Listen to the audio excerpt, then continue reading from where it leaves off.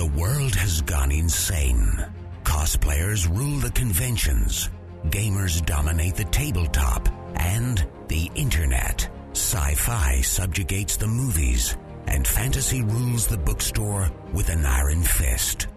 Only one group can bring order to this unruly mob. A team of uber geeks, masters of the nerdly arts, trained for decades in the hobby shops and basements of the nation. Mobilized by the secret masters, they are the Department of Nerdly Affairs. Hello, operatives, and welcome to the Department of Nerdly Affairs. I'm your host, Rob Patterson, here with my co-host, Don Chisholm. Sup? Sup, dude. And tonight, we're going to talk about animation, specifically TV animation. Let's start right from the beginning. So, the first animated TV show was Crusader Rabbit, which was a tiny little segment that was basically, at least the first original TV animation show. It was shown on some kids show apparently back in, I believe it was 52, somewhere around there. It was really early. Yeah, it was really early. Yeah. This was, of course, when television was really small. Like a TV screen was only bigger than your cell phone screen, basically, and was in black and white. And TV wasn't very impressive, but people had never had like TV in their home before, so they were really crazy about it. Yeah. Also at the time, there was actually lots of animation, but it was almost all old stuff left over from the movie serial period. Yeah. I'm not sure if our audience is aware of this, but for about 20, somewhere between 20 and 30 years, movies basically were a block of primetime television that was basically just shown over and over for a week and then swapped out for a new block of primetime TV. What basically happened is that a movie block would be maybe about 6 hours long. It would include two movies, an A movie and a B movie, which is where the term B movie comes from. And then there would also be a newsreel, some comedy shorts, and cartoons. Yeah. And so that's where all our old Warner Brothers, Fleischers, Disney cartoons come from, is they were actually meant to be part of this block that was distributed to movie theaters all across the nation every week. And so when TV came along, it wasn't long before they grabbed all those cartoons from those blocks and created all sorts of new shows using basically recycled material. Yeah, pretty much. And so that was kind of where TV animation started as recycled material from the previous era, which is not entirely a surprise, plus a little bit of new stuff such as Crusader Rabbit, and then later we'd have the Huckleberry Hound show. Yeah. Now, was Huckleberry Hound specifically created for TV, or did those already exist for movies prior to that? Huckleberry Hound is for TV. Oh, okay. It was for TV. Okay. Yeah, I think, just to rewind a little bit. Okay, sorry, I'm maybe going too fast. No, that's okay, because this is one of the problems you run into, because both of us are huge, like, cartoon fans. Mm-hmm. So it's kind of hard to figure out where to start, just in case somebody listening hasn't heard of some of this stuff. Because I keep doing that, because I keep forgetting I'm old. Mm-hmm. The idea that when TV started, they needed something to put on it. What people don't realize nowadays is that TV wasn't 24/7. Right. Yes, it wasn't. It was scheduled and limited. Yeah. Because you had, like, I think there was, like, 4 networks. Yes, and there's, actually, you're right. There were, I believe, there were 4. And but there's a catch to that. There's a reason there's 4. When radio first came around, they didn't regulate radio, and everybody and their brother started a radio station. Mm-hmm. Okay, this is actually kind of an interesting story. Literally, everybody, their brother, their sister, and cousin started a radio station. And so it was a huge explosion. This was in the 1920s. So when TV came around, the very first thing that happened is the big radio networks, they might sound familiar, the NBC, ABC, CBS, I think MBC was the other one, the Mutual Broadcasting Corporation or something. I think that's the fourth one. Yeah, but I think they went by, wasn't that the DuMont network? Yeah, you're right. I think it was.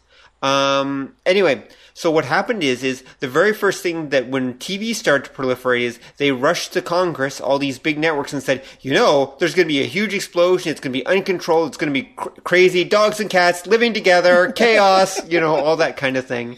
And so they said, what you should do? You should put a freeze on new TV stations for a couple years while you sort this stuff out.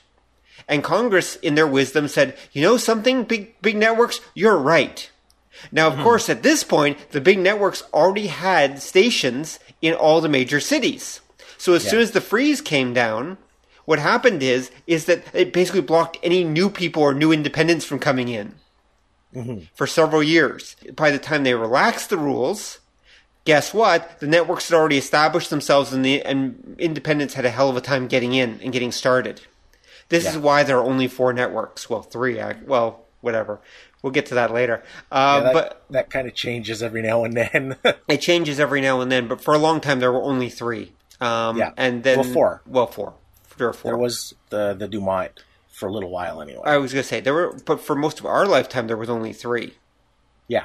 Because I think Dumont died somewhere in the 60s. I think maybe even the 50s. And then so we had the 70s and 80s and 90s until Fox came around. There were only the 3. Yeah. And that was the result of manipulation on the part of the big networks. But anyway, so that's just a complete side note as to why we only have these few networks. And they're all from radio, too. And that does kind of tie in with stuff that'll come up later on. So that's good to know. And then with these networks, what they would do is they only broadcast, I think the first few, it was only like 10 hours a day that there was anything on them. Yes. Oh, less than that when they very first started. You can find old TV listings online. They would have things like, we're going to show this thing at 8 o'clock for half an hour, and then at 10 o'clock we're going to show this for half an hour. And in between it's just static. Yeah. There were long periods of just static. Yep. Yeah, because when we were kids, we had that. And this is, again, something I don't think anyone under 30 would understand. Was that networks would go off the air. Yeah. And you'd get the test pattern and the... Yep. I remember those. And it was usually around 1 in the morning, and then they'd kick up again, usually around 6 or 7. Mm-hmm.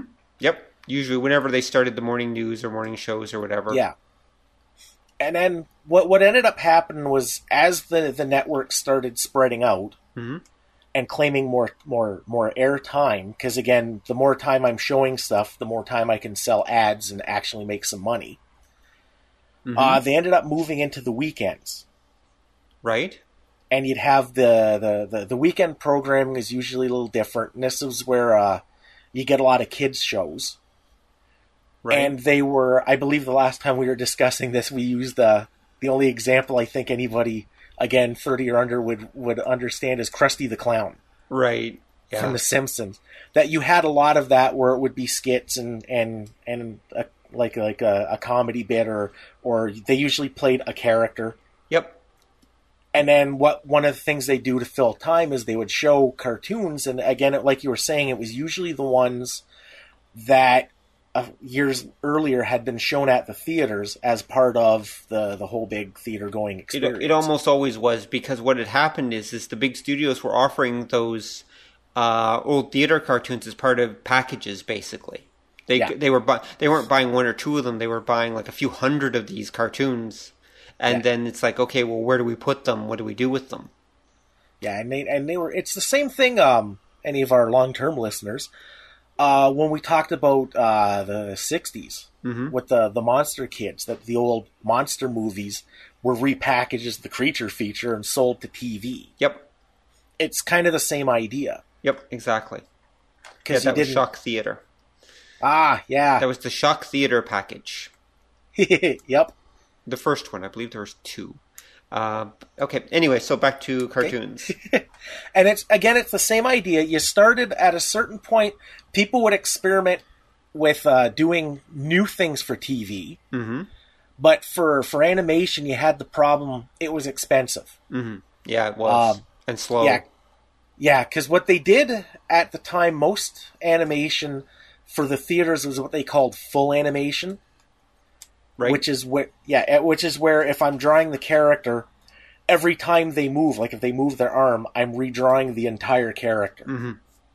And again, that makes a lot of more work for the animators. Yes, it does. Yeah. What you'd mentioned Crusader Rabbit. Yes. And we were talking about this before, because I'd always thought that it was Rough and Ready from Hanna-Barbera that was like the first new TV show. Mm-hmm.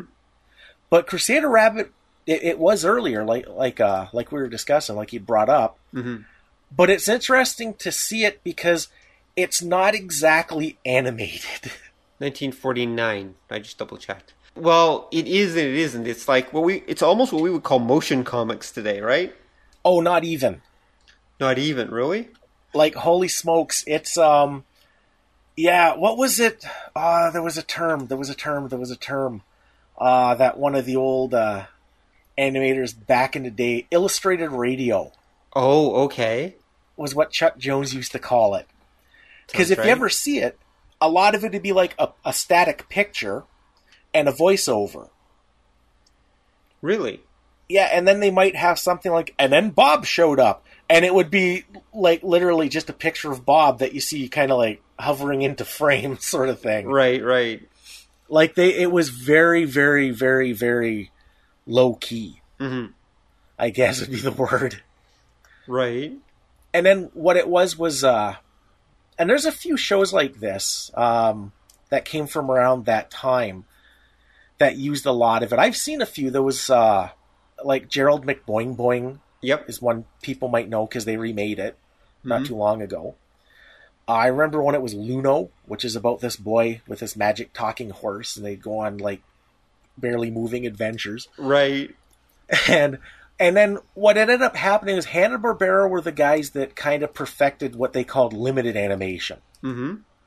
Which is the idea that if the character moves his arm, you have one drawing of the character without an arm, and then you just animate the moving arm part. Right, yeah, as needed, yeah. And that kind of, once they got the hang of that, that kind of made it more feasible to do TV stuff, because it looked better, it gave the illusion of full motion, and it was cheap enough that you could make a couple of bucks doing it. Makes sense. Yeah. And then they started it, you'd mentioned... Huckleberry Hound was, as I recall, the second show that they had done. And it was just crazy popular. Which I never understood. I was never really a big Huckleberry Hound fan. They were okay, but... I mean, not that I saw them during their original run, but I saw...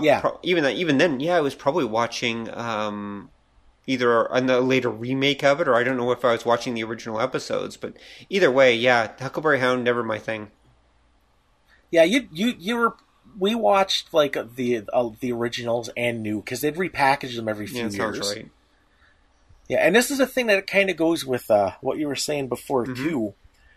The thing is, it was entertaining for the people at the time, not because their IQs were a lot lower than ours now, but because it was novel. It was like new. people, and it was a lot of the jokes. Like if you see a lot of the old Hanna-Barbera stuff, it seems kind of hokey.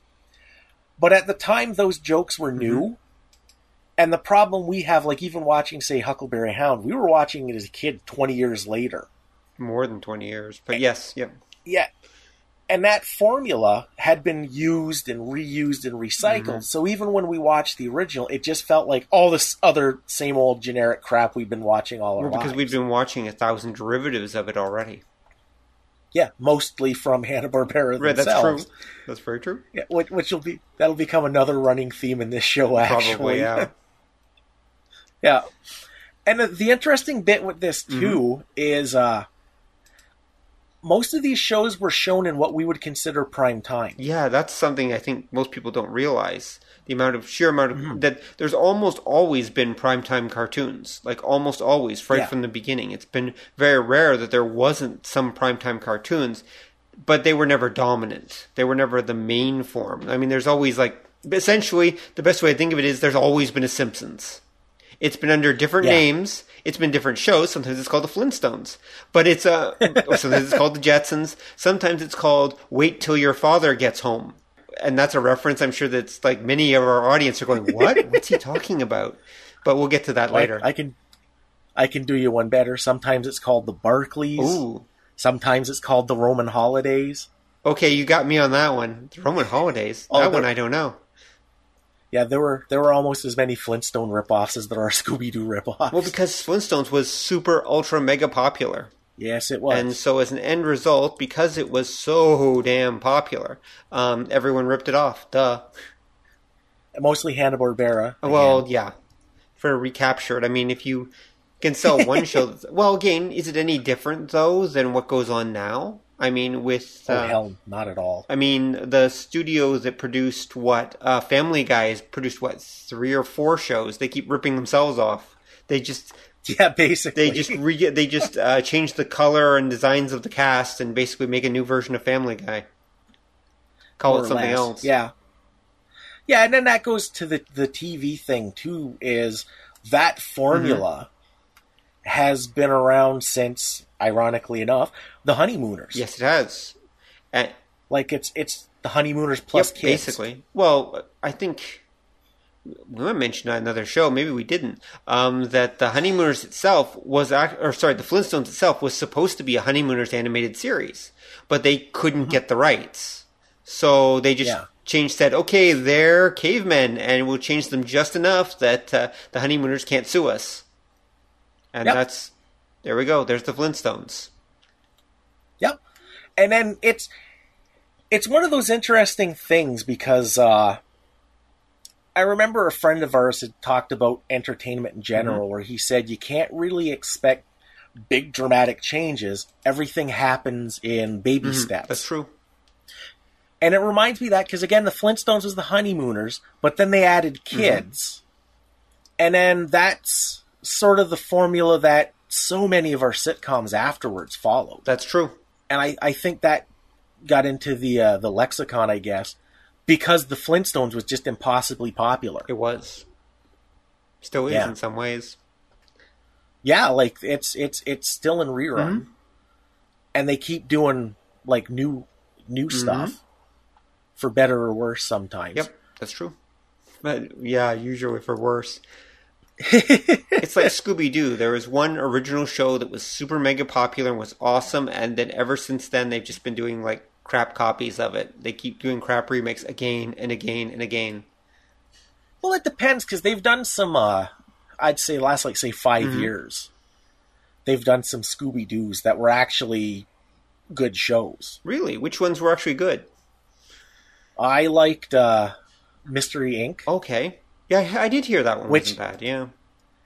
They did the what they did to change it up a little is it's a continuing story. And it's the origin of the team. Right.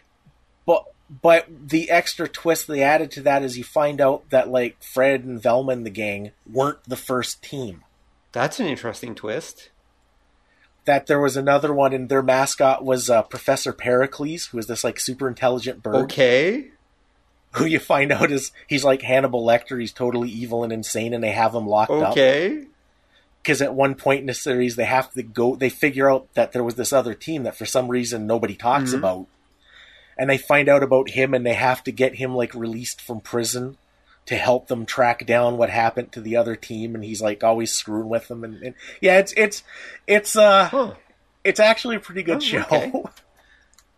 Because they also did the trick with that too that mixed it up is they added the new things to the formula, like the Hannibal Lecter character, that there's any mystery show since Silence of the Lambs has the evil turncoat guy.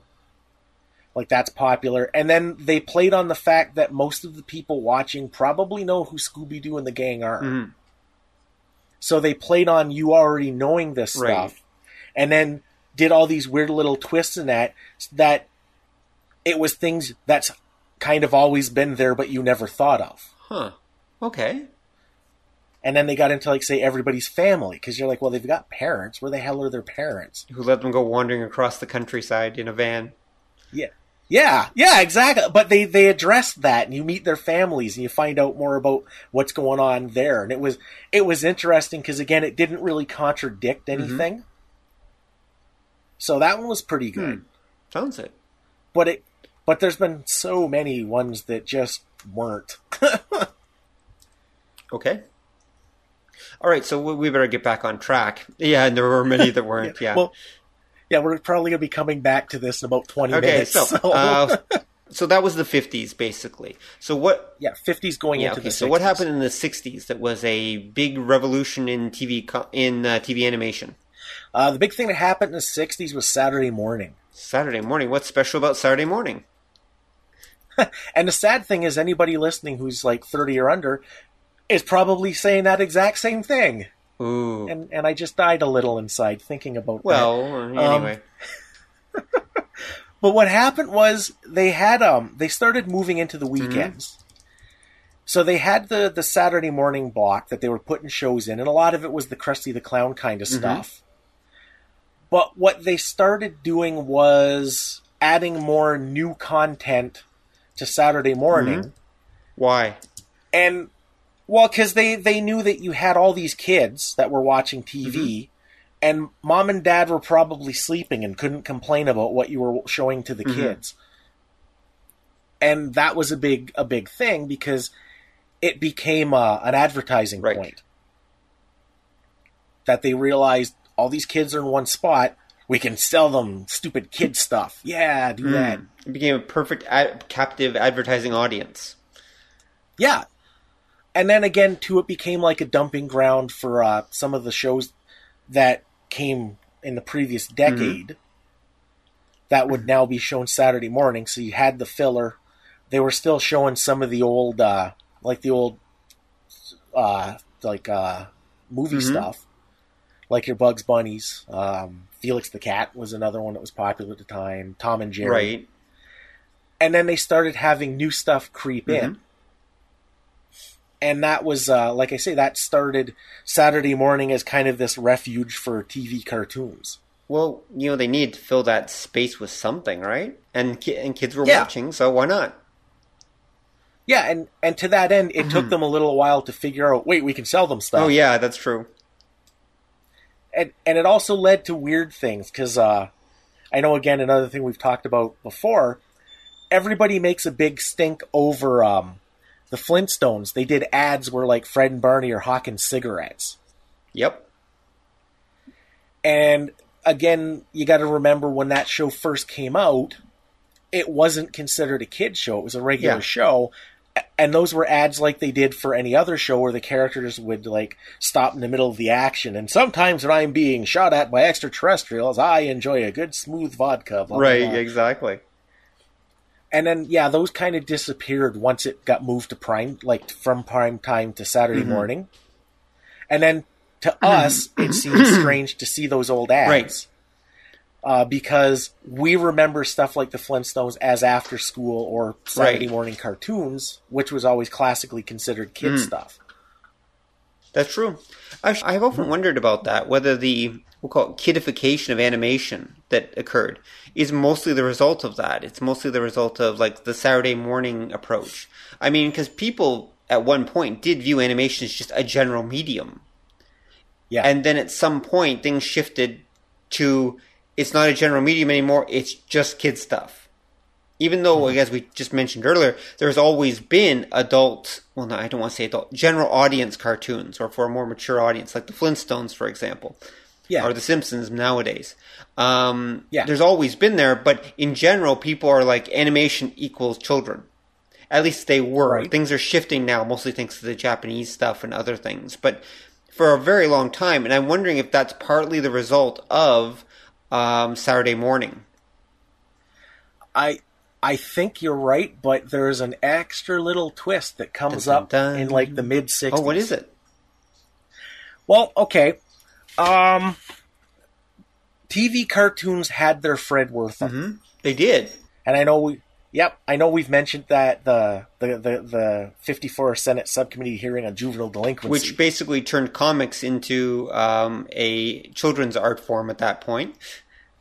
Yep. Because you weren't allowed to show anything that was... Basically, it forced the comics companies... That's another whole episode. But it forced the comics companies to basically start self-censorship, and suddenly you weren't allowed to commit crimes anymore in comics, and taking over the world is not a crime, and you can't have real criminals in comics, so now supervillains are now silly, etc., which completely wrecks comic books for like a generation or two. Yep, and it also does the idea, because these hearings were done... under the guise of juvenile delinquency. Right. That's another thing that made that big connection between comic book and kid. That it wasn't a moral panic, this will cause adults to turn to communism. It was, this stuff is corrupting the children. Dun, dun. Yeah, like, you don't generally see too many arguments about nowadays about, and when the kids are watching all this pornography that's being aimed at them, then because everybody knows it's not. Right, yeah. That's true. But, and again, that was what comic books were until those hearings when it became, everything was in context to kids. That's true. And that happened in the 60s because as Saturday morning got popular, they added stuff. A big thing that got added that ties into this point was the superheroes. That your Marvel and DC characters, Marvel was just starting to get big as a comic book company, and their products were insanely popular. So they made semi-animated shows based on them with theme songs that'll stick in your head for 100 years. Very limited animation, but yes, that's true. The DC guys started doing some, and you had other companies that were doing like superheroes. That's where you got like Super President and stuff like that. Hanna-Barbera did all kinds. They did Space Ghost. They did The Impossibles. There was... And at that time, you had the TV cartoons Fred Wortham show up, and that was Tipper Gore and the Action for Children's Television. When did that happen? What year? That was, I don't know the exact year. It was mid-60s. I want to say 65, but I'm not 100% on that. But it was around that time. Wait, are you telling me that Tipper Gore tried to ruin both animation and music? Yes, she does. She comes back every few years with like wanting to step on everything fun. Oh my god, she's like Sauron, except she's just like she's the evil monster that keeps coming back every couple of years in the 20th century to try to ruin everything that's fun in the world. Oh my god, now you sound like Rush Limbaugh. Okay, anyway, yeah, sorry. The reason for that joke, if anybody doesn't get it, is she's Al Gore's wife. People don't realize that. Well, whenever Al Gore would rise up politically, she would come with him. She's kind of a package deal. Yeah, basically. But your comment explains the attraction, because Al Gore isn't the most vibrant human on Earth. That's true. Anyway. Well, as soon as he manages to get up there, she just steps in front of him and takes over. Well, with some of this, yeah. And then that was the big thing that the ACT did, is they complained about the violence, and they complained about the advertising. Okay. Because, again, they realized that you've got kids who are basically unsupervised, that you can sell them all kinds of stuff that's horrible for them, even though it's really fun. And as a result of the ACT, you had all kinds of new rules that were put in place for what was considered kids' shows. Right. And as a side effect, that's when you also got this idea of prime time as being like more grown-up TV. Right, yeah. Because again, I think what happened, it was like we said with Fred Wortham, that this put cartoons squarely as kid stuff. Yep. Because that was how it was framed off. Okay, so yes, in the 1970s, that's what prevented children's television from just being toy commercials, basically. Yep. Right. Okay, that makes sense. But it also kind of ghettoized cartoons at the same time. Yeah, and it prevented other stuff, because it's like, if anybody remembers the old Super Friends cartoon. Yeah, of course. Nobody hit anybody. Yeah, they weren't allowed to. Yeah, you kind of have to like just outwit the bad guy, and then he'd see the error of his ways, and that would be like, really? Yeah, exactly. That's why the only cool episode of that entire series that I remember as a kid, anyway, was the one with Gentleman Jim Ghost. Oh, okay. Because that's the catch, right? He was turning everyone into like evil ghost spirits, but the thing is that they could actually get away with. He was a villain that was actually doing something. And I remember that as a kid because he actually kind of scared me because he was actually like, oh my God, this villain's actually competent. And he's actually like accomplishing his goals and he's winning. And these Super Friend Ghosts are all kind of creepy and oh my God. And so Gentleman Jim Ghost was the only Super Friends episode I actually really remember well because it was the only one that was actually effective because he was doing something. Right. Anyway, sorry, that's my rant. See that? Okay, Super Friends rant over. Oh no, because that ties in great too. Because part of the thing was the rules that basically got handed down by the U.S. government over the ACT protests was there were a lot of limits put on the ads you could sell, and shows that tied directly into a product are generally considered ads.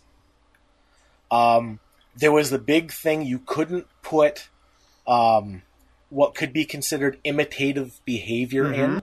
So you couldn't have like Batman punch a villain because kids could do that, but you could have a villain turn Batman into an evil ghost because that's not something kids could copy. Exactly. And then the third thing that happened that explains a lot of anybody our age, our childhoods, was there was a moratorium put on that you had to have during the kids' times a certain percentage of educational TV. The theory being that it would force the cartoons to actually be educational. Yeah. And that was why you'd get stuff like, again, the Super Friends cartoon for the commercial breaks. You'd have arts and crafts. You'd have, like, Wonder Woman saying, oh, if you see a strange dog, let him smell you first so he can decide if he wants to bite you or not. Yeah, exactly. And it was, that counted towards the educational bit. And then the other thing that did what a lot of people our age will remember was you'd get the little breaks between shows like Schoolhouse Rock. Yep, that's what those were for. Yeah, and that was to meet this educational like time for your shows. Right. That makes sense. And then at that point, Saturday morning was pretty much kidified. Yeah, basically. I thought it would had to be. It had no choice. Yeah. Okay. There's why TV animation for a very long time kind of sucked. At least in our childhoods it did. Anyway.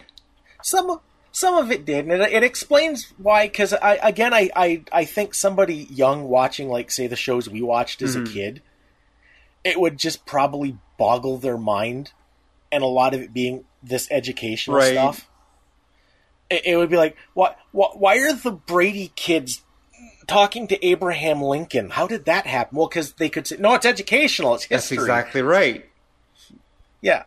And that's why you'd get those strange episodes, like these weird pseudo-historical things. Well, yeah, because they had to constantly work in something that they could claim was educational.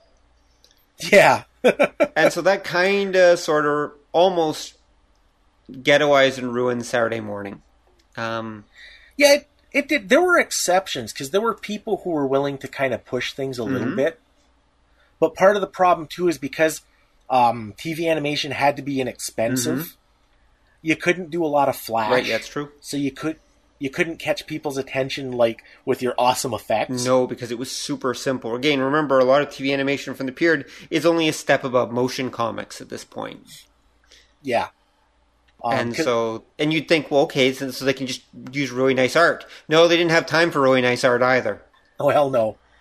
And this is also why, if you look, going into the 70s, the Saturday morning shows had a lot of live action. And that was because, again, live action was actually easier and kind of, in some cases, cheaper to do. It's basically just cheap filler. Yeah, and that was kind of the idea. Like I say, if you want an example of kind of somebody trying hard, I always use the Star Trek animated series, which came out as a Saturday morning show. Good example, yeah. Yeah, and you can look at, because it's Filmation, so the animation is cheap. They recycle a lot. They kind of make do fairly well with what they got. Because the Filmation doctrine was that you were only allowed a certain... it was a number of frames. Basically, a certain number of minutes of new footage in episode. Everything else had to be recycled, yeah. Yeah, and that's why, like, some people might remember going into the 80s, like, He-Man was Filmation. And that's why when He-Man would run, it was always the exact same shot of He-Man running. Exactly, always. Yeah, and that's why, because you were only allowed, like, an extra 5 minutes an episode of new film. Exactly. Yeah. But if you watch the Star Trek one, the people who wrote it, a lot of them were the people who wrote the original show. They were. And a lot of the episodes, there's a bunch that were episodes that they wanted to do for the regular show or were sequels to episodes from the regular show. So you had this fairly highbrow conceptual stuff with the decent writing with super cheap animation. Yeah, piss poor animation. I don't know if I'd quite say piss poor, because again, I've seen stuff that was worse. But it was super cheap. Yeah, it was. And that was another reason, if anybody's seen it, you're probably familiar with the eyeball shots. The eyeball shots?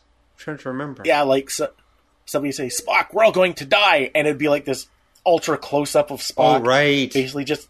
And he'd raise an eyebrow. Well, it's because they're using the same footage, but they're zooming in to make it look like new footage. Yeah, they used all sorts of tricks to do that. Because, again, it's expensive. Yeah. Yep. And then in the 70s... What you had happen, right? The next big thing was... the next big thing was... Are you talking about the shift where they got rid of those rules and allowed basically cartoons to get turned into toy commercials? Nope, that wasn't. That was that's what I thought. That was the 80s. So what was the 70s thing that we're looking for? Because this ties into that really well in a few years. In the 70s, you had... Because a lot of the studios had kind of gotten the hang of doing TV animation. Right. And you had the first run syndicated shows. Which was, at this point, you had network affiliates. Right. And you had like your UHF channels. Oh, right, yep. Oh, right, of course. The syndicated Now stations. I understand what you're talking about. Yes, okay, yeah. Yeah. And for people who don't realize... TV history. Like we were saying, there were originally, I'll say 3.5 networks. Right, yeah. And one of the things that happened was technology advanced to the point they could add a second dial to your TV. So you had more frequencies that you could use, and that was your lower band stations, your UHF, which was your double digits, essentially. And those were bought by smaller companies. They were usually local.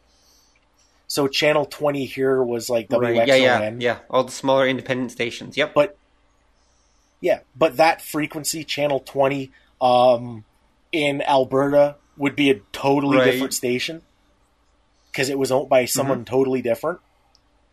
And these guys had space to fill. And what you started getting was a before school and an after school block of cartoons. And you had companies, because the companies were taking off. Saturday morning was a big hit. In the 50s, the primetime stuff was a big hit. They thought, well, we can do this again. And they started doing new shows for those blocks. Right. And that was the next big step, where now you had cartoons that happened all week. Again, not in prime time. It was just after school and early mornings. Yeah, because it was still considered kids stuff, so you were putting it in times where kids were going to see it. Well, this was the point, where the FCC loosened up, and they basically said, your independent stations can exist. And of course, these independent stations suddenly needed content to fill, and old cartoons were cheap, and kids watched them, so suddenly that's what they basically were flooded with at this point. Yeah, well, they did that. They did new ones, and one of the other things that had caught on towards the end of the 60s that you started to see more in the weekday slots was they would bring some British and a lot of Japanese shows over. And they'd redub them because at this time, international rights for TV were kind of like a strange mythical beast. So you could go to say, Japan, pick up a TV show like that's where Speed Racer, Kimba the White Lion, go back a little bit, you had like 8-Man, Gigantor. You could buy these for really cheap because the Japanese already made the money on them. You'd chop the hell out of them, dub in some silly voices, probably featuring Billy Joe Watt, because she did like everything. And then you would have more of this like cheap filler. And I think there was something about they could get around some of the restrictions with it, too, because it wasn't a domestic show. I guess so. Kinda. There was something, I don't remember. It was something small. But it was one of the reasons why you would see, like, from the late 60s, early 70s period, in the Super Friends, Batman can't punch out the Joker. But in the opening to Speed Racer, he runs a guy off the road, the guy's car explodes, and he's dead. That there was some kind of catch why you could get away with that in the import stuff, but not so much the American stuff. And even then, you had to edit it, because the after-school spot in the 70s, one of the most popular shows ever, was Battle of the Planets. Yes, it was. Which was Gatchaman, chopped up into little pieces. It's one of the very first cartoons I actually remember watching from my childhood. I saw it at a friend's house one day, and it blew my mind. And that was the first cartoon I remember going out of my way to find and watch, ever. It's like, oh my God, what is this? I have to watch more. Yeah, because it was nothing like our stuff. It was completely different and completely awesome. Mm-hmm. And then the irony is years later finding out that in Japan, it was another one of these like primetime general audience shows. And then you realize just how much they chopped it up to get it on American television. Yeah, they chopped it up a lot. It was sliced and diced. There's an episode that only has, I think, 5 minutes of footage from the original episode. Because for one reason or another, they just couldn't use the rest of the footage, often for censorship purposes. Yep. There was censorship, and the other thing that happened was the Japanese did their shows, like especially their cartoons, as a continuing story. So every season had a beginning, a middle, and an end, and all the episodes ran in order. But we didn't do that here. Right, you're right. We didn't, did we? We wanted them episodic so they could be shown in any order at any time. Didn't matter. Yeah, and the episode that gets chopped the most from Battle of the Planets, if I remember correctly, it's the one where you find out. 40-year-old spoiler alert, by the way. That Red Impulse is actually Mark's father. Mark. Yeah, and it was because the problem when you did that is that splits the story. If you leave that idea in, because then later on when he sees them or thinks of them, it changes that context. And then, as I recall, it was like super violent, and they had like a big like aircraft fight scene where, in typical Japanese fashion, it wasn't just a puff of light and then the guy parachutes out. They would show the screaming guy burning because that's the good stuff. Yeah, basically. But there was a lot, like when you get to the 70s, there was a lot of the Japanese stuff that was being brought over as this film. Well, because it's cheap. Yeah, and as a kid, it was exciting because, like I said, we'd send Ed up to screw around with the antenna. And you'd find a station broadcasting from some other city because none of the affiliates were... They bought their own packages. And you would find a station that was showing something you'd never seen before. A big one here, too, was we had two French stations that showed a lot of Japanese stuff. Yeah, the French love the Japanese stuff. Yep, and a Spanish station. Because when I was a kid, I got to see stuff like Ribon, and a few years later, the original versions of Voltron. And what the hell was the show with the guy? He's like dressed all in white, wraps his head up, drives a white motorcycle. Oh, Moonlight Mask. Yeah, that was on all the time for some reason in Spanish. So Spanish doesn't matter. And it was just because it was cheap and plentiful. Hanna-Barbera started doing stuff in that time too, because it was I think it was packages in the Funtastic World of Hanna-Barbera, where every day of the week that slot featured a different show.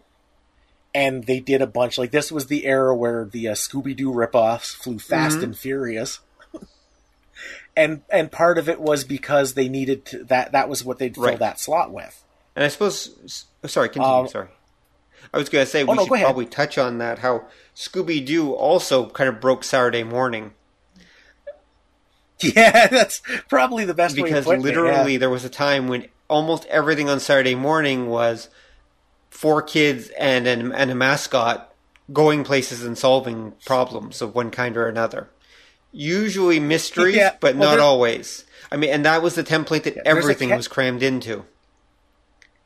Yeah. There's a catch to that. What's the catch?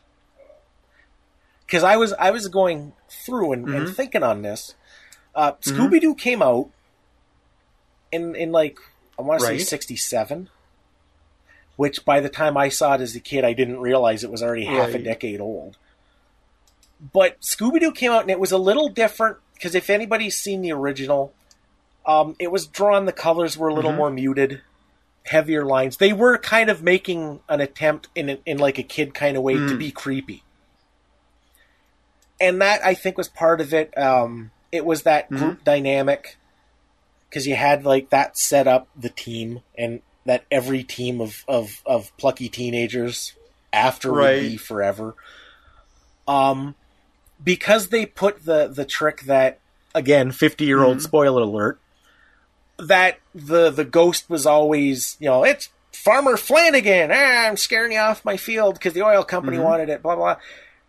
Nobody was actually committing like a real they were allowed crime. to, right? So, yep. But it felt like that, and it felt like because you take there, it's like a ghost. It's that guy's spooky, and then no, it's just the farmer, and the cops haul him away, and there's actually that makes a cop sense. And I never thought about that. How trying to scare kids off your land is not a crime, so that's why they could get around the rules and show it. Yeah, and it's not like little Billy's going to dress up like a ghost pirate and rob the bank. Yeah, that makes sense.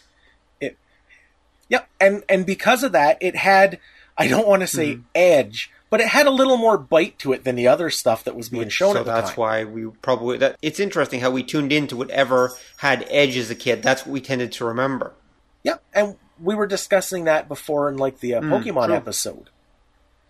That and it's because like you don't want to watch something that nothing happens. Unless you're a Twilight fan. Ooh, burn! Okay. But... and there goes our Twilight fan, our one Twilight fan in the audience. But anyway, you want something that you're gonna be, what the hell's gonna happen now? And even as a kid's show, you don't want it to be sanitary because it doesn't have to be like Game of Thrones, but you want a little bit of an edge. You do, exactly. And Scooby-Doo did that.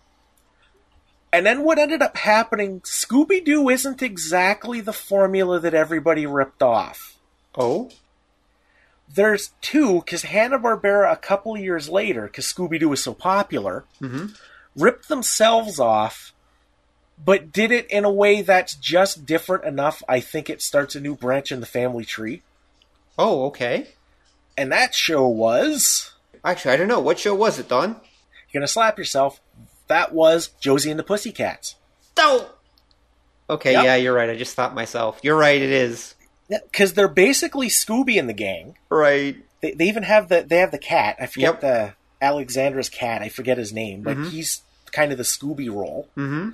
It's the same formula. But what they changed a little bit was they weren't hunting down crooks that were perpetrating mysteries. Mm-hmm. They were basically fighting James Bond villains. Yes. But they were doing it in exactly the same way as Scooby and the gang. With music. And that was... Because Scooby-Doo, the original, did that you'd have these contemporary pop songs that would play during the chase scene. Mm-hmm. So when they did Josie and the Pussycats, they put the focus on that, that they were a band, and for no apparent reason every episode, they would just stop and play a gig. And I'm presuming that they also sold records, LPs, 45s, whatever, of those songs. They did one LP, and because I believe that and I might be wrong, that the singer was Cheryl Ladd. Right. From Charlie's Angels. Really? A few years after that. Yeah, I think she was in the band. I think she was the singer. Wow, okay. I didn't know that.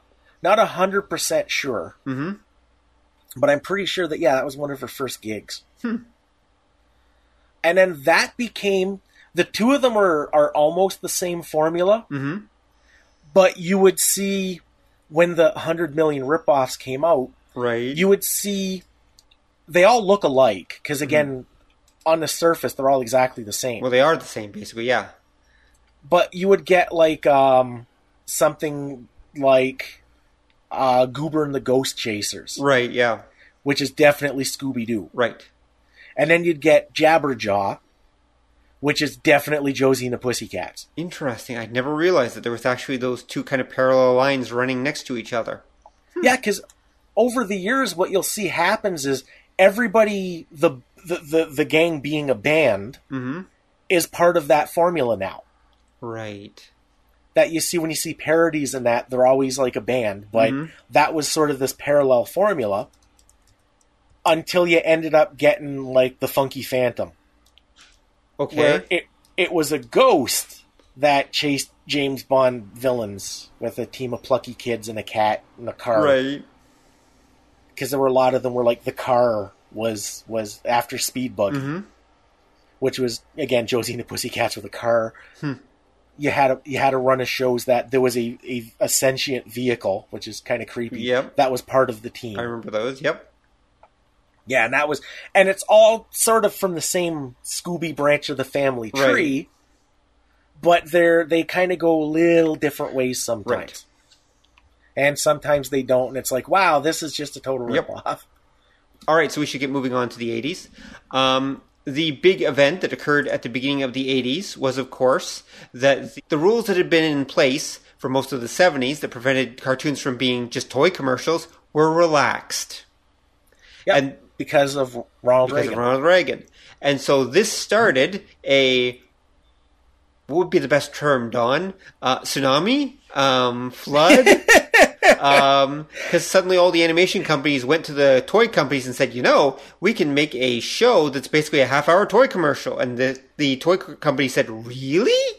And so this is the era of G.I. Joe, the Transformers, and there's pretty much anything that was a toy was also a TV show at one point. Almost everything. Yeah. There's a couple of steps before that. Oh, okay. Let's go back then. And this is again where it starts getting a little odd. Because the thing that kind of sets all this off that nobody realized set it all off was the Micronauts comic. Okay, that I truly did not know. Explain, please. Okay, what happened was the Micronauts were a series of toys. They were Microman from Japan that Mego got the rights to do here. They changed the story a bit. They changed some of the toys up, and then they sold them here as the Micronauts. There was a couple guys at Marvel Comics that the one guy's son had got a bunch of these, and they thought they were awesome. They said, this would make a great comic. So they dickered back and forth with Mego, and they got the rights to do a comic book based on the toys. Now, what's interesting to note is this is kind of the first of the modern version of the Toy Story reciprocity. So the comic doesn't really follow the toys exactly. No, it doesn't. No, it's got its own story. It borrows a lot of the imagery, some of the ideas, but it's definitely its own story. Mego only came up with a very threadbare story for the toys. Because that, again, when toys came out, it was assumed the kids will come up with their own story. Mego, to unify it, came up with just this very basic one that Marvel took, fleshed it out. They're very different, the toys and the comic, and both are very different from the Japanese version. And what ended up happening was that got to be super mega popular. When you got to the early 80s, there was like a wave of militarism. If you remember, that was like Rambo and like Rambo 2, where he comes back and retroactively wins the Vietnam War and stuff. Hasbro said, well, we've been sitting on G.I. Joe for a while. Let's bring him back. And they went to Marvel and they said, do what you did with the Micronauts for G.I. Joe. And Larry Hama ended up being the guy in charge. And it's funny because the impression that I get was that nobody else wanted to touch him. That they were like, oh no, I'm too busy writing Spider-Man to sully my work with materialism of crass quality like this. And then Hama got it, and because nobody cared, nobody paid attention, he fleshed it out. He, as I understand, came up with most of the characters. He came up with the idea, because Hasbro just said, here's what they're going to be. Here's the toys. and he came up with the story, and he came up with that idea of putting a backstory to the figure. Mm-hmm. And he did all of it's G.I. Joe, the 80s real American hero G.I. Joe is basically him. Yeah. And it was because nobody wanted to bother him because they all thought, well, whatever, just some stupid thing. Right, yeah. That was going on. Those two things, mostly the G.I. Joe thing happens. Mm-hmm. The standards for children's television are relaxed. Mm-hmm. You can now do toy tie-ins, and they said, well, let's do a G.I. Joe show. Now, what was happening at the time, and this is one of my eternal regrets, that we here in North America, we never quite became Japan. Okay, I have similar regrets, but probably connected to different things. Mine involve mostly cat girls. But okay, sure, what's yours? It was the idea that when you look at Japan in the 80s, their animation took off because they worked really cheap. Yeah. And a lot of people hired out, even our companies here hired out to Japan. Yep. They got a lot of work. They got really good in a hurry. And they started experimenting because they had this big market. And they did stuff that it's not a kid's show. They did stuff that it's science fiction with like beautiful animation that we spent money on and stuff. And they screwed around with stories and making good solid shows. We were kind of hitting that point about the time the G.I. Joe cartoon happened. Right. And it's because if you look, some of the shows that I think about, which were some of my favorites, would be the 80s Galaxy High. Yep. There was Mighty Orbots. Yeah, I was going to say Mighty Orbots, yeah. You get something like Adventures of the Galaxy Rangers. Yeah, oh yeah. These were shows that they were sinking money into. They were written just to be a show. Yes. Like, the show came first. And when you watch... Yeah, right. Yeah, exactly. Which was an exception at this point because people were mostly just backing toy commercials at that point. So to do an original show was actually quite a risk. Yep. And it was happening less often. Yep, exactly. And that was one of the things I was reading about the Adventures of the Galaxy Rangers was really popular. Right. But the audience skewed too high. So it was basically, I think it was 14 to 25. Yeah. Loved the show. Yeah, they did. And and that was too high for the toy company, so they couldn't get a company on board to make the toys. Yep. And that was why the show didn't get renewed. Sounds right. Even though it was really popular. And you had the G.I. Joe cartoon, I think, is significant because it was the first Marvel Sunbow production. Right. And it was cheap. And as the Marvel Sunbow Unholy Godless Alliance progressed, they realized you could make stuff really cheap and kids will still watch it. Yes, they did. And they produced a lot of stuff. Oh, they did. Nostalgia aside, if you watch the 80s Transformers cartoon, yeah, they're almost unwatchable. Some of them, yeah. Okay, yeah, they are. Most of them are, and their plots are baffling. Right. When you start getting to their third tier stuff, like Bigfoot and the monster trucks, it's why am I doing this? I remember that. Yep. Gem and the Holograms. Well, Gem and the Holograms is different though. Oh, why? It was one of the ones that, from what I understand, because I had a friend who was really into cartoons, and she told me because this is one of the shows when she was young she loved, right. And it was because when they did the toys, I get the impression they didn't have a real clear-cut story. It was, okay, you guys do it for the show. Right. It was this just dumbass girly show that, as I recall it, I don't know if it was its own thing or if it was one of those combo shows. I think it was a combo show at something else. And they were kind of left alone, and I guess they put a story into it. So even though it's cheap-ass animation and barely written, it has a progressive story, because I know at one point one of the characters gets married. Right, really? That it actually had, and a lot of people who watched it, which I didn't because it didn't have robots hitting exactly, anything. Me too. Yeah, but they loved it because it was essentially a kid's soap opera. Yeah, that makes sense. And that was why it was so popular, even though it's sort of a footnote in most histories of animation. And to me, that's kind of a shame because that gets us a little closer to the kind of things the Japanese were starting to do. Right. And it all gets squashed because, again, everything becomes super cheap toy ads. Right. Yeah, that's true. They were. Well, toys were where the money was, and so therefore that's where you got to go.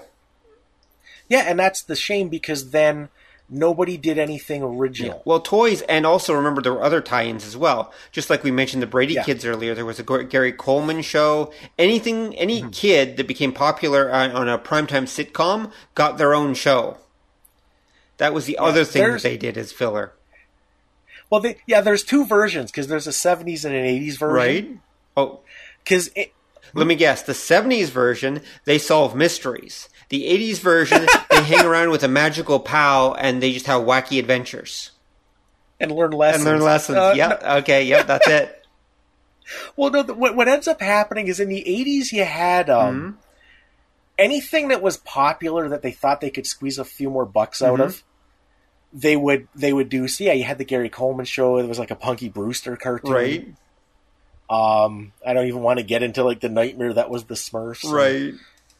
In the 70s, they did this weird thing where they took something that was popular for adults and did a kid version. So Evel Knievel was popular, so they did Devlin. Yes. There was also a Muhammad Ali cartoon. I remember watching it as a kid. Yep. There was weird ones, too, because that was where the Planet of the Apes cartoon comes from. Yeah, that's true. There's another one like that too. That it was like there wasn't a Logan's Run cartoon, was there?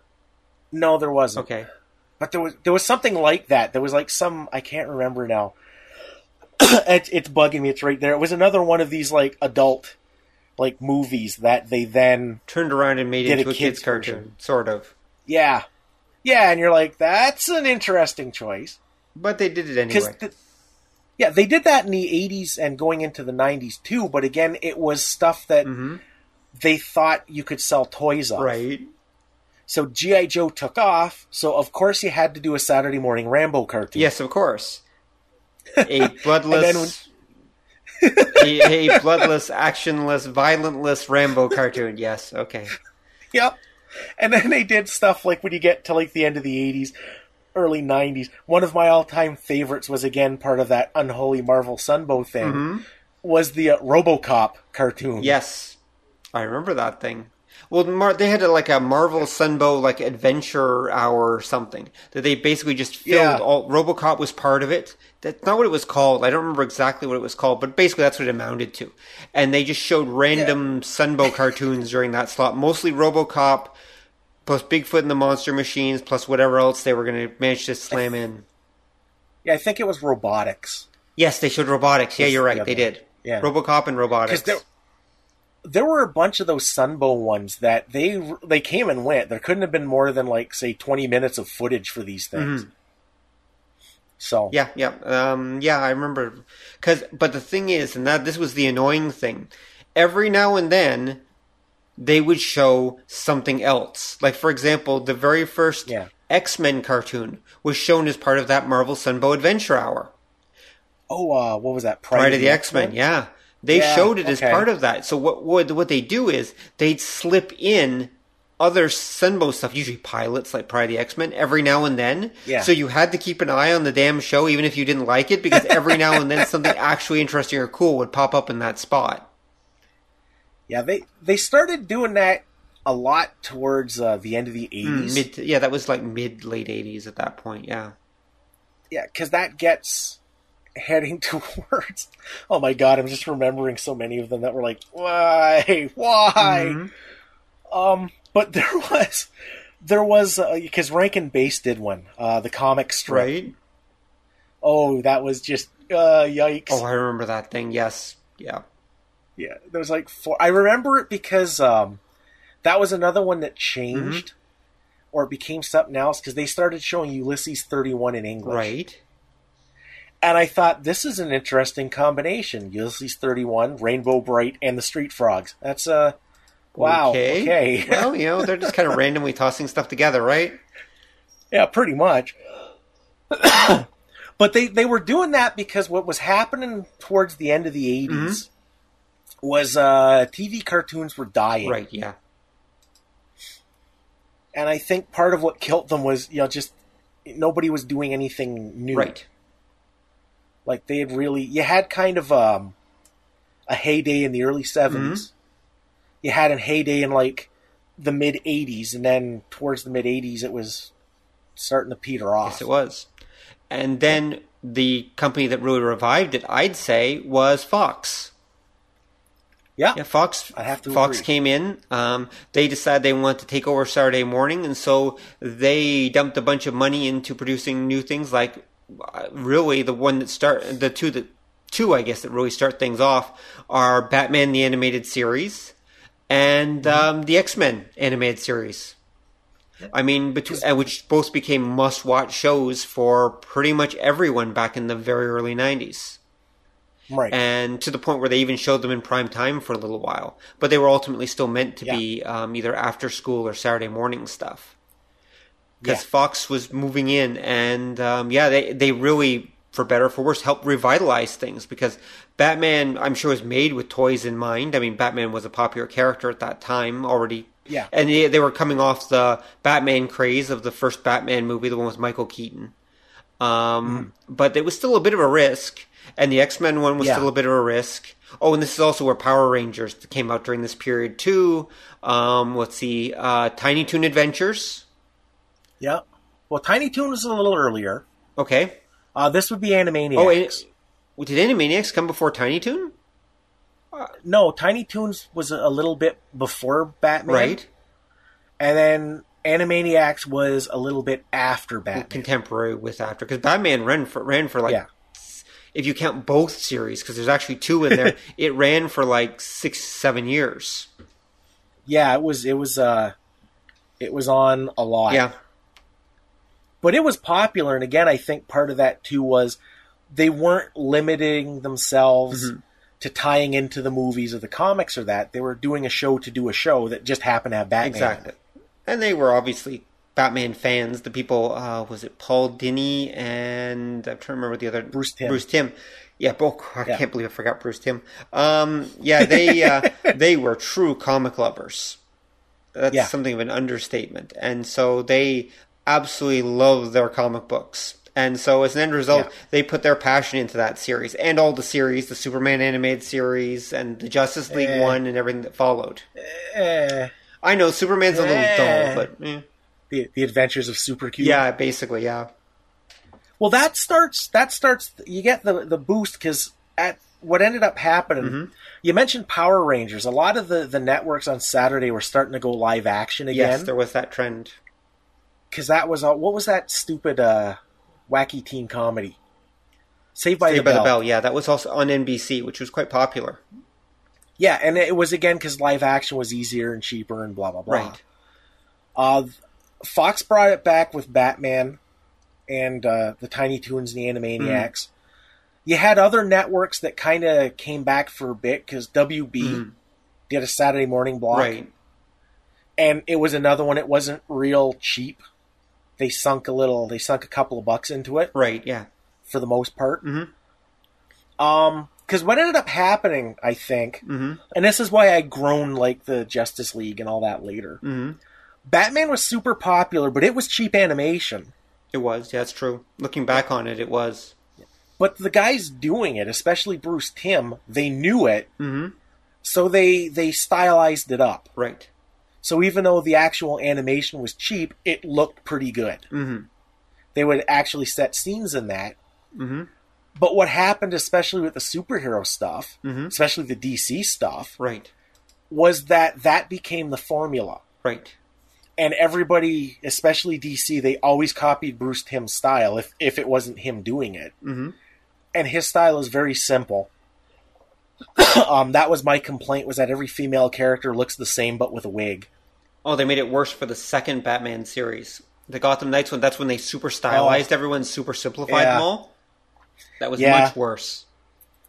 But it was that idea, it was cheap, and as a friend of ours once said, the beauty about Bruce Timm's style was he condensed everything down to its essence so much that no studio in Korea could fuck it up. Ooh. Like, yeah. you remember him saying that. I do, actually, I do. And that's true. And it is. It's very true. But when you started going on, cheap became the buzzword for superhero stuff. It did. And even when you got to like the 90s X-Men cartoon, it was terrible. Yes, it was. Sorry, fans, and I'm sure there's many of our listeners loved it, but sorry, it was terrible. Yeah, unless you got the Japanese opening. Yeah, that's true. The Japanese opening is awesome. But yeah, because the show, it was cheap, and they did the thing, and this is where it went back to what happened in the 80s, that they were trying to cram all the popular characters into all the popular stories. Yes. But using the current team and not actually allowing real evolution to happen, if you'll pardon the pun. Yeah, and that's... And it harkened to that idea as marketing. Exactly. So, and I think that was, again, you started having... You could already see that there was kind of conflict between the people doing animation and the studio, like the networks. Yep, exactly. Because it all went cheap. There were a couple shows I remember they did in the 90s, Sonic the Hedgehog. Right. And there was the weekday one, which is like a wacky kid show. And the weekend one, which was this brutal post-apocalypse nightmare. Yeah, that's true.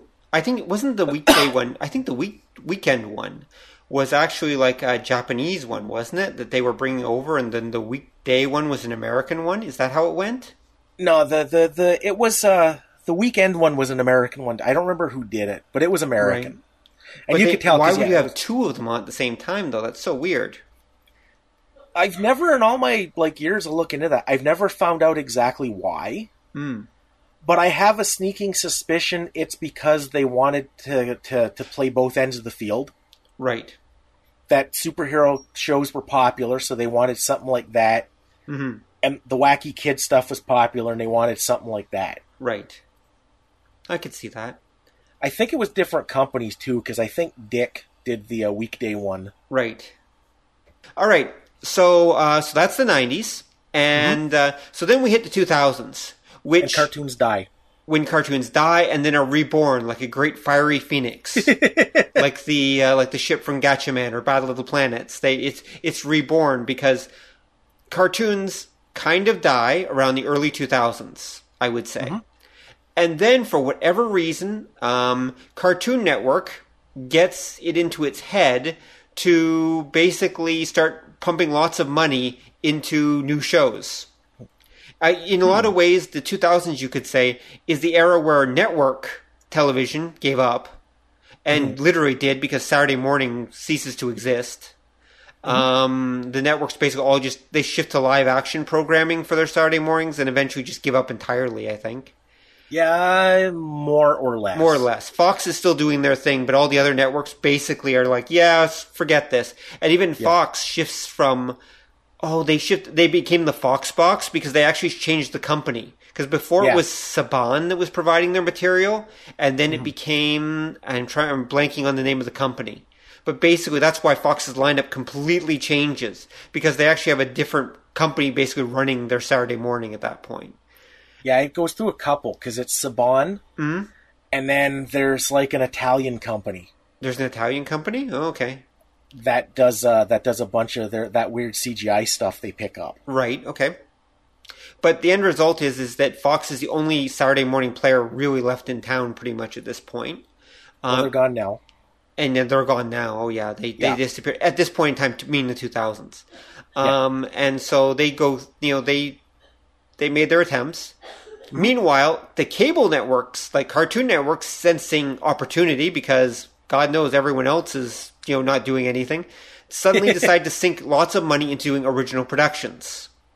Yep. And as an end result, in the mid to late 2000s, you actually get a real almost renaissance of cartoon animation because Cartoon Network, Disney, and who else? Nickelodeon, a bunch of companies are actually start really producing good stuff. So this is the era where we get like Avatar, The Last Airbender, not the movie, the TV show. This is the era where we get the new Justice League series. Justice League Unlimited is coming out at this time. But it's going to come for Cartoon Network though, so it actually has more. It has more freedom to do what they want. So they actually do. They do some different. You might not like it, but it actually was a pretty important show at the time. What else? They did a He-Man remake with beautiful animation. They did a Thundercats remake, beautiful animation. Well, they did another He-Man remake. Yes, there was one in the 80s that nobody cared about. Yeah, that's true. Actually, early 90s, I thought it was.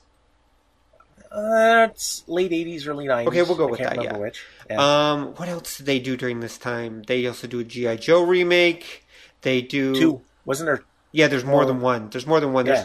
There's one done since then. Anyway, but the key point is that, there's a ton of money is just dumped into doing TV animation at this point in the mid to late 2000s. Yep. And most of it's superhero, but not all of it. And there's different, because what ends up happening, part of that renaissance is Flash animation. Oh, that's right. Yeah, that's true. Yeah, that it becomes cheap again. Yeah. Yep. I guess it's probably because you have to understand that in my case, most of the Flash animation stuff, like Adventure Time, for example, which became super popular. There's another show that became super ultra popular, Adventure Time, and that's from that period. Is not really to my taste. Like style-wise, that's not my type of story. So that's why I didn't take an interest in it. But I think you did, right? Oh, yeah, because my all-time favorite cartoon, like Saturday morning cartoon, is Thundarr the Barbarian. Oh, yes. Yep, from the 70s. Yep. And Adventure Time is what would happen if Thundarr the Barbarian had been written by 5-year-olds. That's one way to look at it.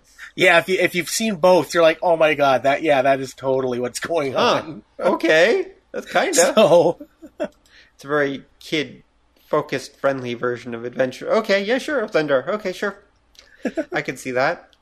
So there we go. So there's a big renaissance that happens during the 2000s, which kind of sort of peters out once we get into the teens.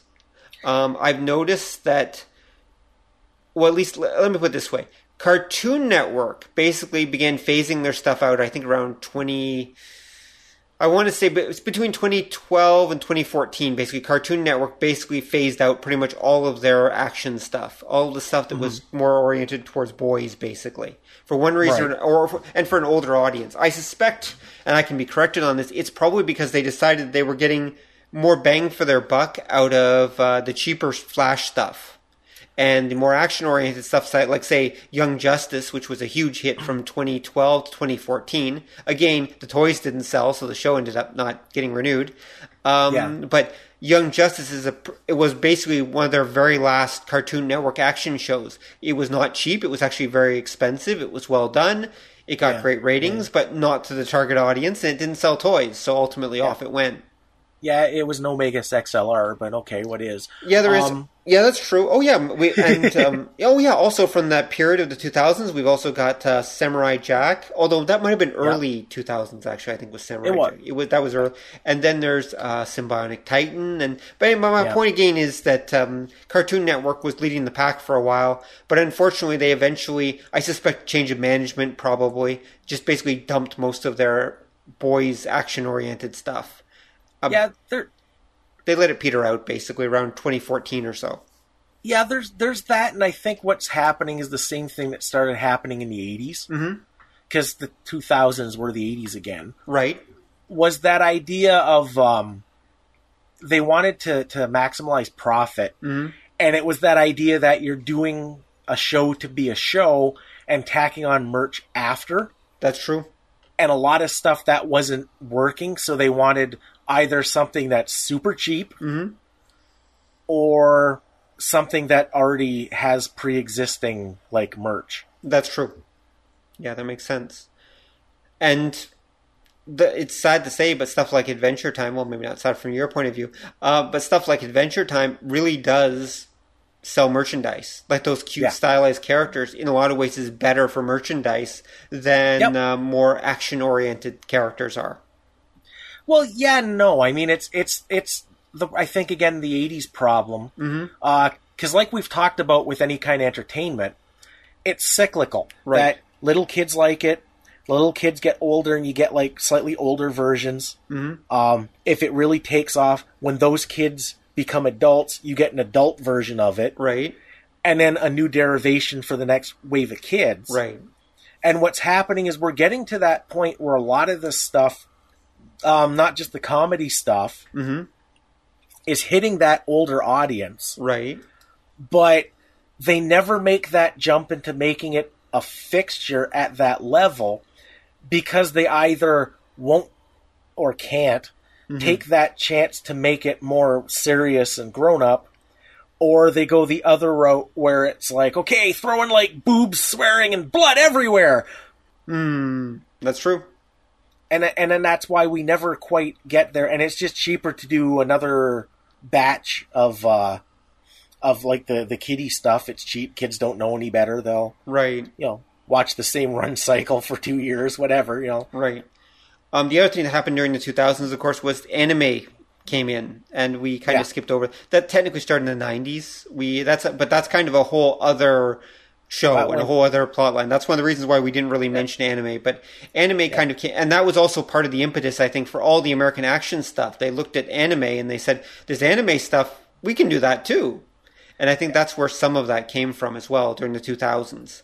Well, there's another catch with that too, though. Oh, that the Japanese stuff benefited from is that you had home video. That's true. So you would have, like, that was what saved Family Guy. Was that when they released it on DVD, it sold like crazy. Right. And then they realized we can make money selling the discs. Yeah. And that's where the home thing kind of... I think one of the things you're starting to see with that is because you've got places like Netflix and Crave and that you're seeing the equivalent of the home video boom of the 80s. Right. Where these stations are doing all kinds of like neat shows and that because they're still experimenting. Right. They need as much filler as possible, but that means they're doing things that are different, which is what happened in the 80s. Right. Yeah, I can see that. Well, it's a cycle, right? Anytime a new technology comes around, there's an experimental phase. Yeah. And during that time, usually a lot of cool and interesting stuff ends up being done. And then eventually they perfect the formula and everything turns into bland crap. Marvel Sunbow. Exactly. Exactly. And you mentioned Netflix, and right now that's kind of where things are. I mean, the new Voltron remake by the makers of the Adventures of Korra, Legend of Korra and Avatar just came out. The new adventure, was it Voltron Legendary Defender, I think it's called, and which is extremely good. If people haven't watched it and you have Netflix, you really should check it out. But Netflix is doing a ton of animated stuff right now, and they're one of the few doing original animated stuff at this point. It's weird how it's just starting to shift from cable to these subscription services, internet. Yep. That's who's doing animation now, and I've heard that's even happening in Japan too. Yeah, because their stuff is super expensive. Exactly. But huh? And they've even been doing. There's actually series where they're actually doing deals with Netflix to produce anime now. Netflix is actually helping to pay for anime in Japan, and then they get to air it over here as well. Yeah, and that mirrors a lot of what happened when you get to the 90s, when you mentioned Cartoon Network, that you had cable stations that were at the forefront of cartoons, and they died off on the regular networks because the networks couldn't sink the money into it. These guys were doing stuff that was new and exciting, and that's where all the attention moved. Plus, they had the money, right? If you're a cable network, you actually have more money to play with. In theory, it depends who your backers are and how many subscribers you have. Yeah. But in Netflix's case, we already know that Netflix has actually got more subscribers than most of the cable networks. Or at least than HBO anyway. So and they got the money's just coming in directly. So they have money and they're looking for content. And so it's in their best interest because there's actually, you don't have Netflix, I know, Don, but there's actually a Netflix Kids. Like, when you go into Netflix, you can go to the kids section or you can go to the general section, which has the kids stuff too. But so they've purposely been cultivating a whole huge kids section there.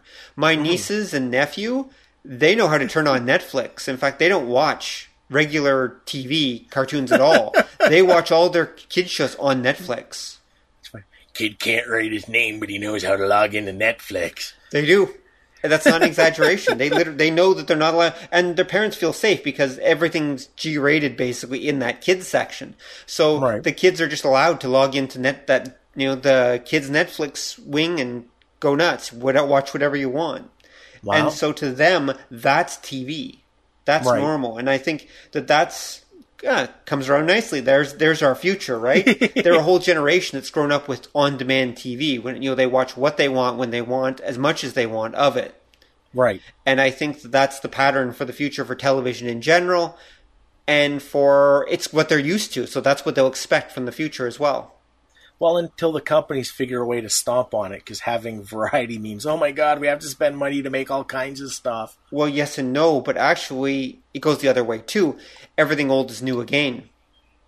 See, all that old content, like that we're talking about, now I don't think Netflix has, like, say, Goober and the Ghost Chasers.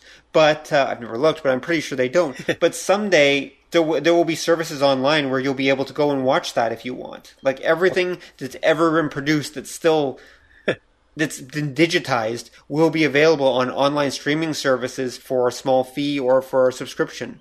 That's just going to happen. It's already happening. Well, you're seeing that too, because you mentioned Goober and the Ghost Chasers. I believe Turner Classic Movies has that on disc. That doesn't surprise me, which means they digitized it, which means someday Turner Classic Movies subscription service will have, it'll be one of your options. We'll be able to watch that along with Crusader Rabbit. Oh. Although I don't think there's that much Crusader Rabbit left, actually, but I don't know, maybe there is. I don't know, when they started rerunning the old Rocket Robin Hoods here, they're digital copies. Somebody restored Rocket Robin Hood. Oh my God. Oh, we didn't touch on Rocket Robin Hood. I suppose that'll be a whole other show on Canadian animation. But, don't touch Rocket Robin Hood. Yeah, nobody touches Rocket Robin Hood if they can avoid it. In fact, I wonder how many of our listeners... There's a challenge. So, listeners, I haven't mentioned it on air before, but we actually have a Facebook group. So, if you're a fan of the show and you also happen to be on Facebook, come find the operatives of the Department of Nerdly Affairs Facebook group and join up. And we can actually talk and interact and such. And if you remember Rocket Robin Hood, come on to this episode's posting on the group and let us know. Because I'm curious to know how many people actually remember Rocket Robin Hood that aren't Canadian. Okay, Canadians can come on too. But I'm curious to know if it was actually shown other places besides Canada. Because it was shown to death for us, but it's because it's Canadian content. Yeah. All right, so I think since we've now covered past, present, and future, it's a very light overview. I'm sure that we missed all of your favorite shows. We never got to talk about Wait Till Your Father Gets Home, which, by the way, was basically Family Guy with less laughs, and aired during the 70s. It literally was Family Guy. Just Family Guy is a super messed up version of it. Anyway, but who knows, maybe we'll come back to some of this stuff, but this is our overview show of TV animation. We will definitely touch on this subject again sometime in the future. Maybe we'll actually have actual experts on at some point in the future who are actually around during that era. Anything's possible. So any final thoughts, Don, before we go? Yeah, but I think each one of them would probably be like an episode unto itself. Okay, well then we'll definitely retouch on the subject again, because I don't want to go too much longer. All right, so on that note, thanks for listening, everyone. And please tune in again next time for something that's not the Star Wars Holiday Special, and is going to be a great topic. You're absolutely going to love it, and you'll find out what it is when we do. The Holiday Special does have an animated bit, though. Still doesn't count. Good night, folks. Thanks for listening to the show. If you'd like to hear more or join the conversation, come visit us at obeythedna.com. You can also find us on iTunes or whatever fine podcast site forgot to lock their back door. So until next time, remember that to master the nerdly arts takes time, practice, and enough Coca-Cola to drop a rhino. See ya!